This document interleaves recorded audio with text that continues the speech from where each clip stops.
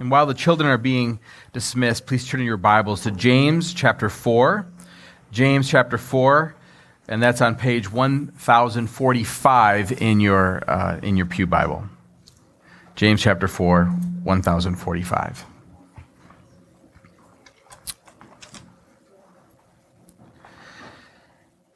It's Mother's Day, and of course, that makes us think about our mothers. And when I think about my mother, of course, I think about growing up in my family. And something that you probably don't know about me, but if my brother was here, you would know it about me very quickly, is that growing up, my brother and I fought about everything. I don't know if you have a sibling, if that was true about you, but for me and my brother, especially as we got to a certain age, every single thing we did was a battle. If we took a trip in the car, there would have to be an imaginary line drawn between the back seat. Back then, of course, we had the bench seats, and there'd be a line drawn imaginary. Do not cross this line. And of course, what did I do when we were driving together? I'd find my hand just kind of slowly crossing that line. Have you ever experienced that? My brother would take his hand and draw the line firmer, and I would, of course, slide. And then when that didn't work, I would find myself just staring at the side of my brother's face.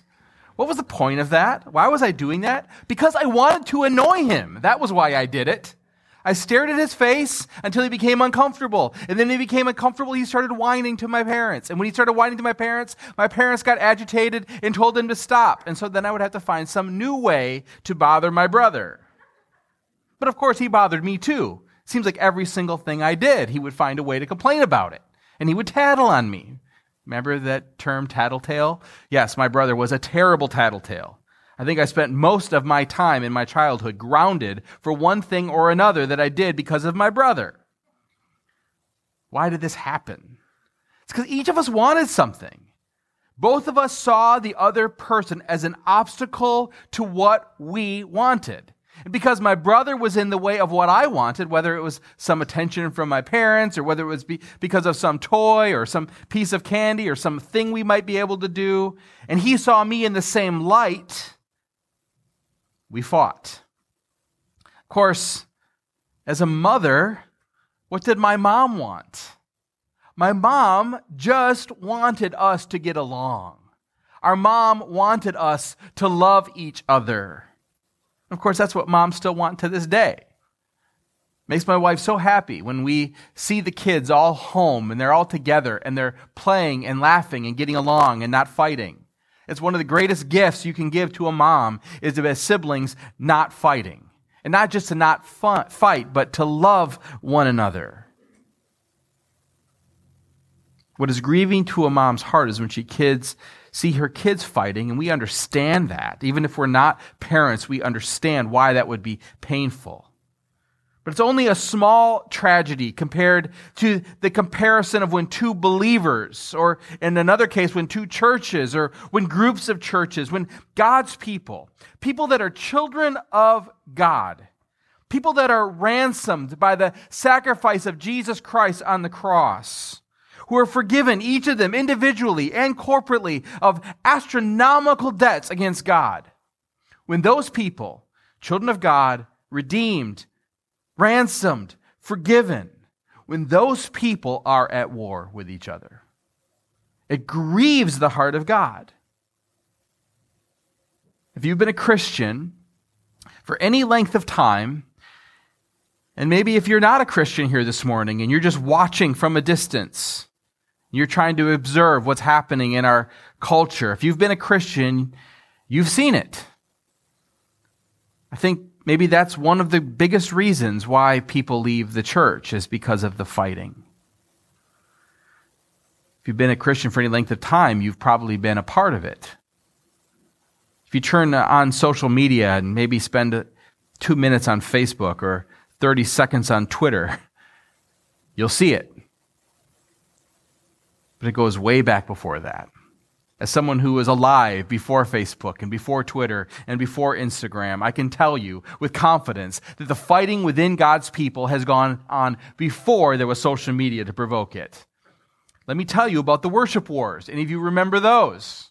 What in the world are they doing with a drum on the stage? They can't love Jesus with a drum. What if they're playing guitars? Well, clearly that's horrible. Or what if they're projecting the words onto the screen? And if the worship wars aren't bad enough, have you ever heard about the carpet wars? Churches have split over the color of carpeting. It's kind of funny, but it's kind of heartbreaking. Or whether we should have an organ or just a piano, or whether we should have a piano at all. If you go back far enough in church history, people were splitting churches over whether we should have any instruments or not. And of course, the translation wars. Reading from the NIV, none of you have walked out yet, so maybe that's not as much of a war in this church, but there's been churches, and I've been a part of churches in which people would fight over things like the Bible translation that was being used on Sunday. We understand that Christians sometimes fight, that even in a body of people as sweet as we can be, and I think we have a pretty sweet church, that things can arise in a church that cause people to go to war with one another. And even if it's not something that happens here, maybe it's something that you engage in privately on Facebook or through your anonymous Twitter account. We just lob these holy hand grenades at one another, and we're shocked when there's casualties. Last week, Pastor Ricky showed us the two kinds of wisdom from the book of James. He walked us through not just James chapter 3, which was his passage, but helped us make the connections between what was going on in James chapter 1 and James chapter 2 of the two different kinds of wisdom. There's demonic wisdom in chapter 3 that's talked about. Such wisdom, it says in verse 15, does not come from heaven, but is earthly and unspiritual. In fact, James goes so far as to call it demonic. For where you have envy and selfish ambition, there you will find disorder and every evil practice. Of course, not just demonic wisdom, but there's also heavenly wisdom. The contrast to that. It says, but the wisdom that comes from heaven is first of all pure, and then peace-loving and considerate and submissive and full of mercy and good fruit and impartial and sincere. They're peacemakers who sow in peace, reap a harvest of righteousness. So what is wisdom? Wisdom is God's truth lived out in my daily life. It's God's truth applied to my life, incorporated into my affections and my desires and what I love, and then it's lived out in my daily life. It's not really wisdom in your life if you're not living it. It's God's truth lived out in my daily life. James is concerned that the theological, the doctrines that we just professed as we read the Apostles' Creed, the scriptures that we're reading, the classes that we're learning, the theological terms, and all the beauty and the wonders of theology, the things that are in our head, he wants it to not just be in our head, but he wants it to be lived out in our lives every day. Because the theological always becomes practical. The way you live your life reveals what you really believe about God. If I want to know what you believe, I don't necessarily have to quiz you on what you believe theologically. I could watch your life. You could watch my life.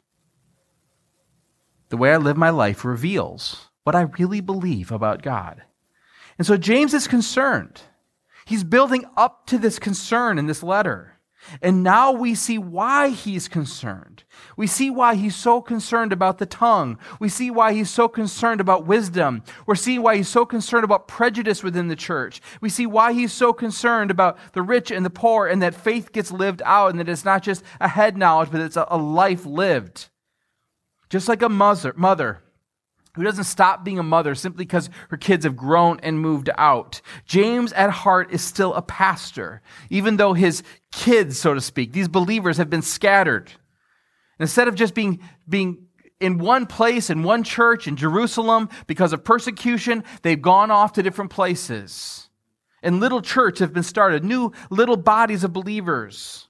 But he's still concerned about them. And he's concerned because these new little churches have gone through trials. They've experienced real persecution.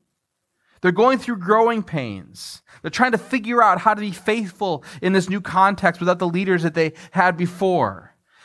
But these growing pains, if not checked, will have a dangerous potential James is concerned because there's fighting in the church. He starts off chapter 4 by saying this: what causes fights and quarrels among you? Don't they come from your desires that battle within you? You desire, but you do not have, so you kill.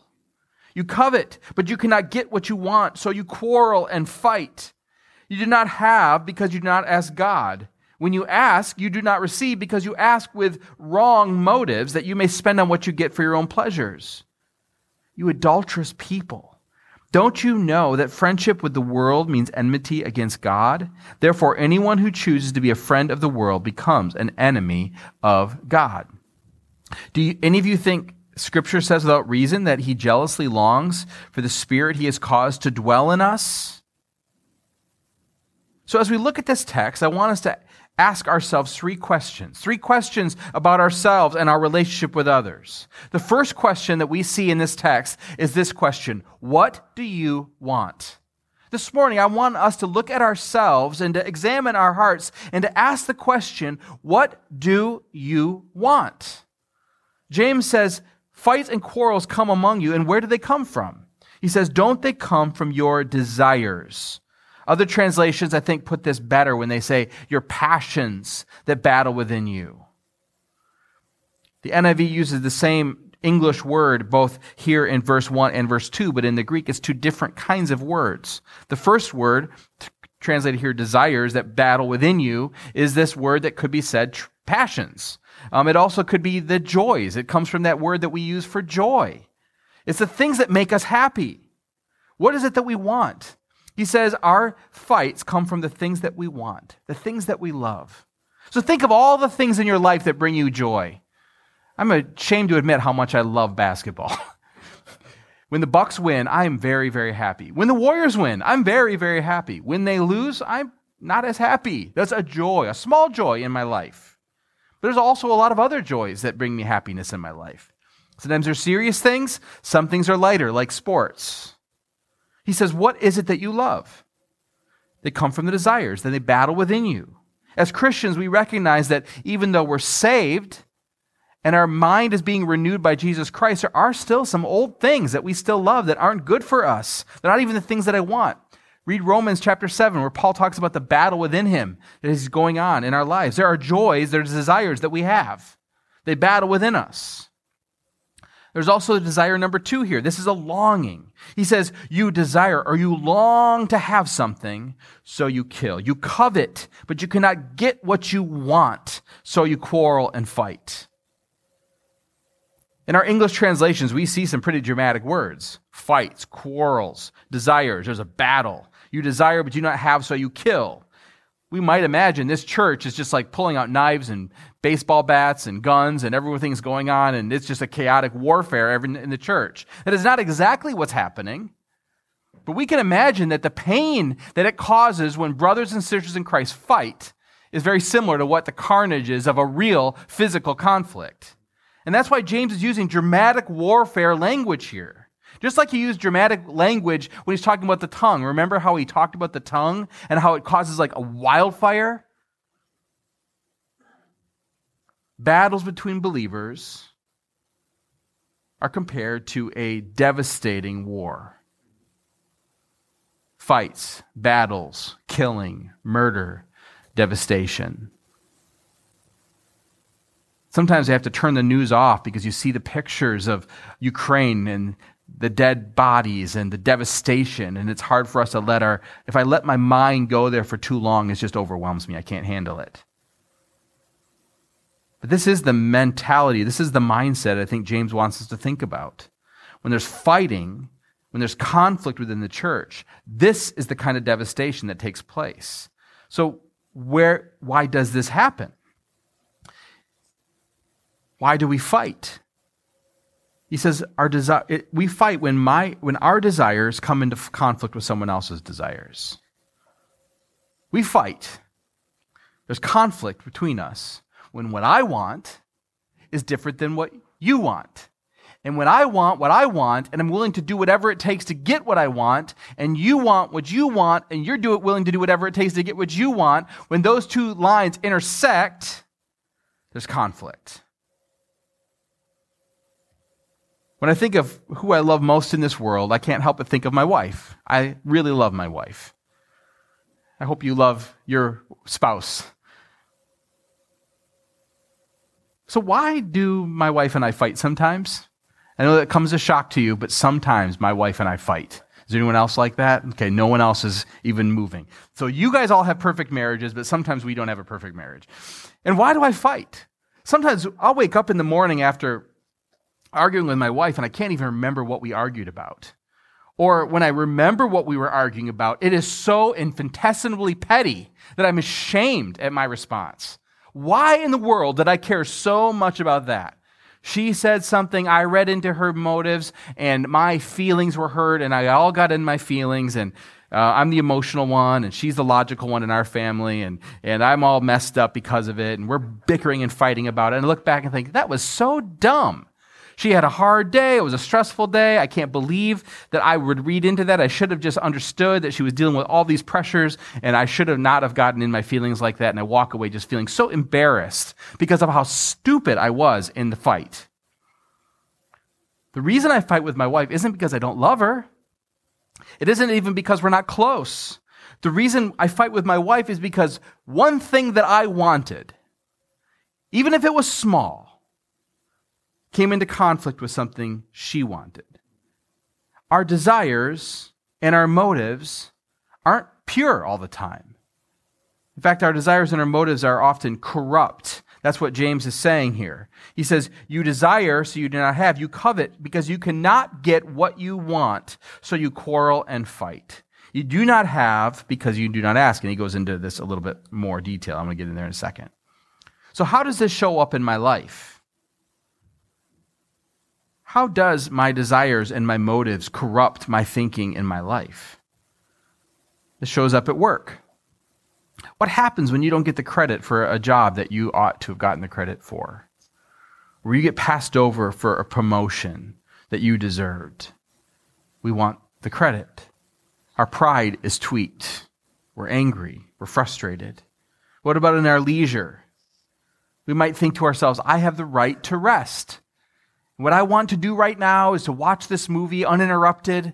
And so when the kids grab us and they pull us and they want to talk to us, when things are interrupting, when there's chores to be done, we get frustrated because I have the right to rest and you are impeding on my right to rest.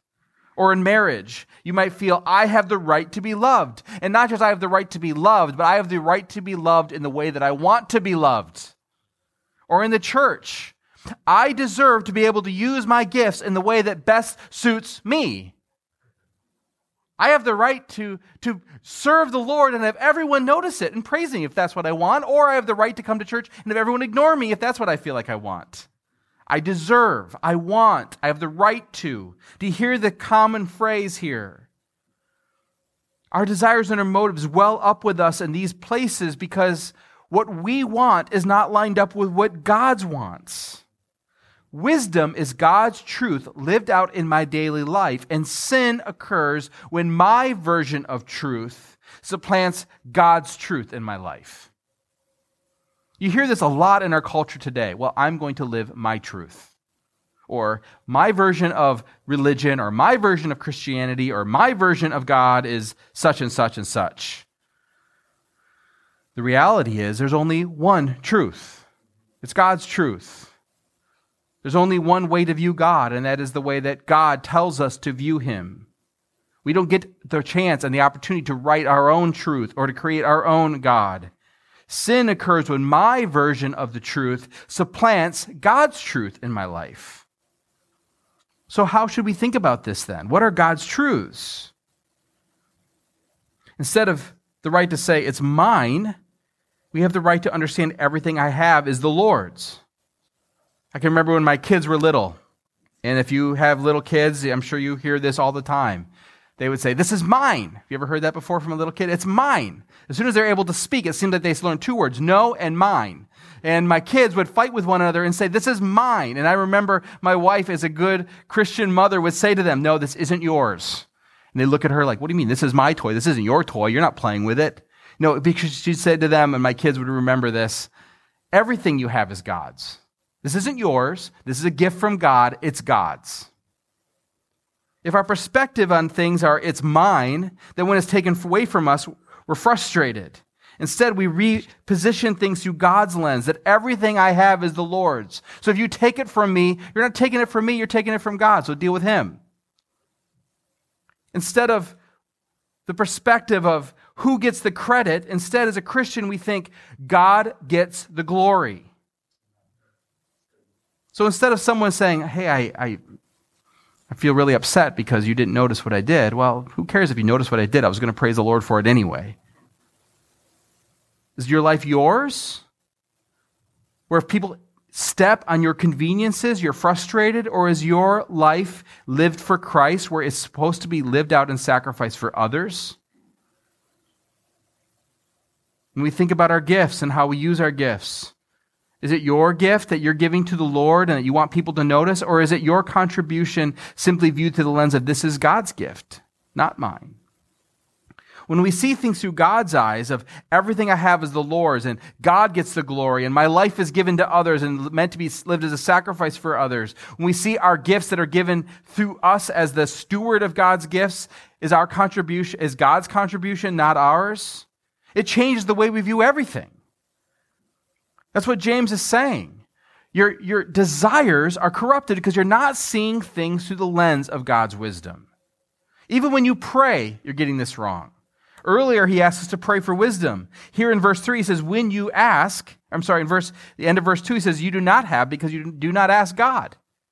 When you do ask, you do not receive because you ask with the wrong motives, that you may spend what you get on your pleasures. He's saying you pray, and even when you're praying from the wrong perspective. You're praying about how you can add to yourself. This is a real blow to the prosperity preachers in our world today. Because here he's saying, you're asking so that you can benefit yourself. Instead, you come to the Lord to seek His will and to seek to bless others. So where is he going from here? He goes on in verse 4 to say, you adulterous people, don't you know that friendship with the world means enmity with God? Therefore, anyone who chooses to be a friend of the world becomes an enemy of God. Or do you think Scripture says without reason that He jealously longs for the Spirit that He has caused to dwell in us? Not only does God compare our conflicts with the devastation of war, but He compares our disordered affections, the things that we love, with adultery. Adultery and war. Adultery and murder. How much more worse can we get in James? And what is adultery? Adultery happens. That's when two spouses, one of them cheats on the other one or falls in love or has an affair with someone else that isn't their spouse. Adultery happens when love that is supposed to be devoted, reserved for one's spouse, is instead given to another. My wife, has every right to expect that not just my love and my physical affection is reserved for her, but even that my emotions and my flirtations and all of those things are reserved for her. She has a right to expect that, because that's the kind of vow we've made to one another. And God is comparing our relationship to Him is like our relationship with a spouse. God is saying that we have been adulterous, that the church is guilty of being adulterous because we are making friends with the things that are at war with God. We are flirting with sin. We are flirting with the world's ways of thinking. We're giving ourselves over to something that is against God. We're taking something that is truly God's, that He has the right to be jealous for, and we're giving it over to something else. Question is God's wisdom aligning my life with God? And here we see that God's response to it is something that we don't usually see, we don't think of as attached to God, but it's jealousy. It says that He's jealous for our affections. It says, do you think Scripture says without reason that He jealously longs for the Spirit that He's caused to dwell in us? There's multiple ways this could be translated. I think the NIV translates it really well, and it's helpful for us to think of it that way. He's given us the Spirit. He's given us the Spirit that lives within us, not the Holy Spirit necessarily, but just the human spirit. And He designed us and created us to have a relationship with Him. And when we live for the world and we ignore God's laws and we live for ourselves, it says that God longs for that. He's jealous of it because it's rightfully His. He longs for us to be in relationship with him, but sin separates us from God's love. We also see that it's God's love that draws us back. That leads us to the second big question. What do you want was the first question. The second one, what do you need? What do we do when we find ourselves in this place where we're finding our affections are disordered, our loves are disordered, our actions are messed up, we're fighting with God's people, we're fighting with each other, we're all torn up inside, our affections, our desires, our joys, and our longings are all torn up. What do? We see in verse 6, it says, but he gives us more grace. That is why Scripture says, God opposes the proud, but he shows grace to the humble. When we find ourselves in a place where we are at war with God, and we are at war with God's people, we find ourselves in a place where we realize that our affections have been drawn in, and we just love the things of this world, and we don't really have much room in our hearts for God, and we come to our senses about that, it says that God gives us more grace. In that place where we are desperate, we find that God is reaching out and pleading and drawing us to himself. In our place of sin, where we deserve judgment, what do we receive? We receive grace. That's why Scripture says God opposes the proud, but shows favor to the humble. When we realize, if you're sitting in your seat this morning and you're feeling some twinges of conviction for the way you've responded to other people, even maybe this last week, don't just receive that as just a twinge to just be ignored, but receive it instead as God's grace in your life. God's pouring out his grace on you that you will see your own sin and you will return from your sin and to return to Christ and his love. He says God opposes the proud but shows favor to the humble. You remember back in the early chapters of James where he's reminding these people to not take pride in their wealth or not to be overly dismayed about their poverty, but to understand who they are in Christ. That's what he's doing here for us. He's causing us to remember the fact that in Christ we are made humble, but in our humility, in our humbling ourselves before God, that God is the one who can raise us up. God's against those who think that they've got it all together, but he's there and he's gracious towards those who humble themselves before him. What do we need? We need grace. And what do we get? We get God's grace. And then he ends this section by saying, what do we do? What do you want?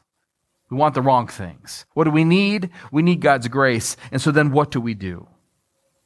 Here's what James' advice for us. Very practical in verse 7. Submit yourselves then to God. I can remember my brother and I fighting, especially after one time when he was tattling on me again. And I wrestled him to the ground, and all I wanted him to do was say, I submit. And he wouldn't submit. And I'm pinning him to the ground and say, submit. As soon as you submit, I'll let you up. And he wouldn't do it, and I wouldn't let him up. What's happening here is this idea of saying uncle to God. God says, submit yourselves then to God. The difference between my brother and I and us and God is a difference of massive degrees. God is our Lord and our Savior. He's the maker of heaven and earth. He is the one who rules all things. He is the just and rightful King. And so what is the response of a Christian to this kind of a holy God? Come and worship the holy God, as we sang in our song. Submit ourselves then to God. Humble ourselves to God. We humble ourselves before the Lord. That is what we do. Secondarily, we resist the devil. James doesn't see this as just a purely physical thing. There is a spiritual element to this as well. We have to resist sin. We resist the temptation of the devil. We understand that worldly wisdom comes from the world, but it's also demonic. And he says, what do we have to do? We have to resist it. We submit ourselves to God. We resist the devil. We come near to God, he says, and he will come near to you. Wash your hands, you sinners. Purify your hearts, you double-minded. Grieve and mourn and wail. Change your laughter to mourning and your joy to gloom. Humble yourselves before the Lord, and he will lift you up. This is, first of all, our inward response to God. Our inward response, our spiritual response. is humbling ourselves. It's resisting sin. It's drawing near to God, coming close to him in worship with God's people, in private worship, in prayer. When he says, wash your hands, you sinners, and purify your hearts, you double-minded, what he's saying is repenting of our bad deeds. Do you have a habit of plopping yourself down on the couch and snarling at your wife and kids when they're interrupting your game? Repent. That's what it means by washing your hands. Turn away and say, this is selfishness on my behalf. Purify our hearts before the Lord, and instead of being double-minded, be single-minded, of seeking God's face. And what is the response? He says, grieve and mourn and wail and humble yourselves before the Lord. When we humble ourselves before the Lord, we come before the Lord in our sin. It says, he will lift you up. Either you can puff yourself up in pride and be put down by God, or you can humble yourself and let God lift you up. The inward response towards God. But there's also an outward response towards our brother. This is where it gets really hard. In verse 11, it says this, brothers and sisters, do not slander one another. Anyone who speaks against a brother or sister judges them, speaks against the law and judges it. When you judge the law, you are not keeping it, but sitting in judgment on it. There is only one lawgiver and judge, the one who is able to save and destroy. But you, who are you to judge your neighbor?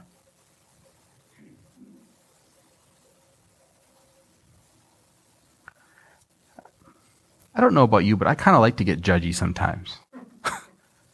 Makes me feel good. Makes me feel good to analyze your sin problems and to recognize they're not things that I struggle with. If you were to come to me, though, and start pointing out the sins in my life, of which there are many, I'm not going to like that so much. Because, my sins I justify, and your sins, well, those are unjustifiable. Why would James tell these church people, these brothers and sisters, to be careful about the way they use their tongue to talk about each other? Why would he challenge them to be careful about how they're judging one another? There's a place, of course, to recognize sin as sin. One day Jesus will come and reign as a judge, but it's also very interesting as we look at Jesus' life on this earth. We spent a lot of time over the weeks leading up to Easter examining how Christ responded. That Christ's main ministry on earth was not yet to judge, but it was to show the compassion and the love of Christ and of God toward people that needed saving. So how do we respond to one another? I'm thankful that as a church, I believe that God's given us a beautiful season of peace. You're sweet people, and I don't think we've had any fights in the last year that I can think of. But if we continue on by God's grace, there will be these temptations to fight because it's natural. It's in us. There's still sin in us. When we start doing that, we start judging each other's motives. Instead of seeing the good that God's doing in each other's lives, we start seeing the evil intent. And sometimes we even can make up the evil intent. We sit in judgment of one another, and not just of their actions, but each other's motives and desires and what you want. And so instead of acting like Christ, that sees the broken and the needy and understands where they're coming from and gets down into the dirt with them and brings them up and shows them love and compassion, instead we sit like the judge. My inward response towards God must be of humility and repentance and contriteness of heart. But our outward response toward each other has to be one of seeing our brother as also forgiven by Christ, also recipients of God's grace, also a work in progress in which the Holy Spirit is still doing a work in them. Our response toward our brother then doesn't become one of contention and judgment and of competing desires, but our desire towards our brother or sister in Christ has to then become instead the same mindset that Christ has towards them, which is a position of compassion and grace.